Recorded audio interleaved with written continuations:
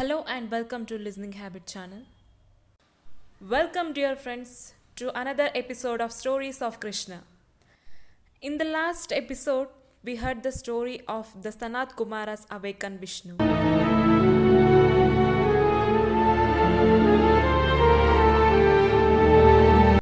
Bhrigu kicks Vishnu. Vishnu had woken up but had yet to rise. He still reclined on the coils of Sesha. So Bhrigu strode into Vaikunta, kicked Vishnu on his right shoulder and shouted, "Get up! Brahma's yagnas have not revealed the wisdom of the Vedas in Svarga. Shiva is lost in the arm of Shaktis in Kailasa. Get up! Go down!" Vishnu sat up and apologized to Bhrigu by falling at his feet.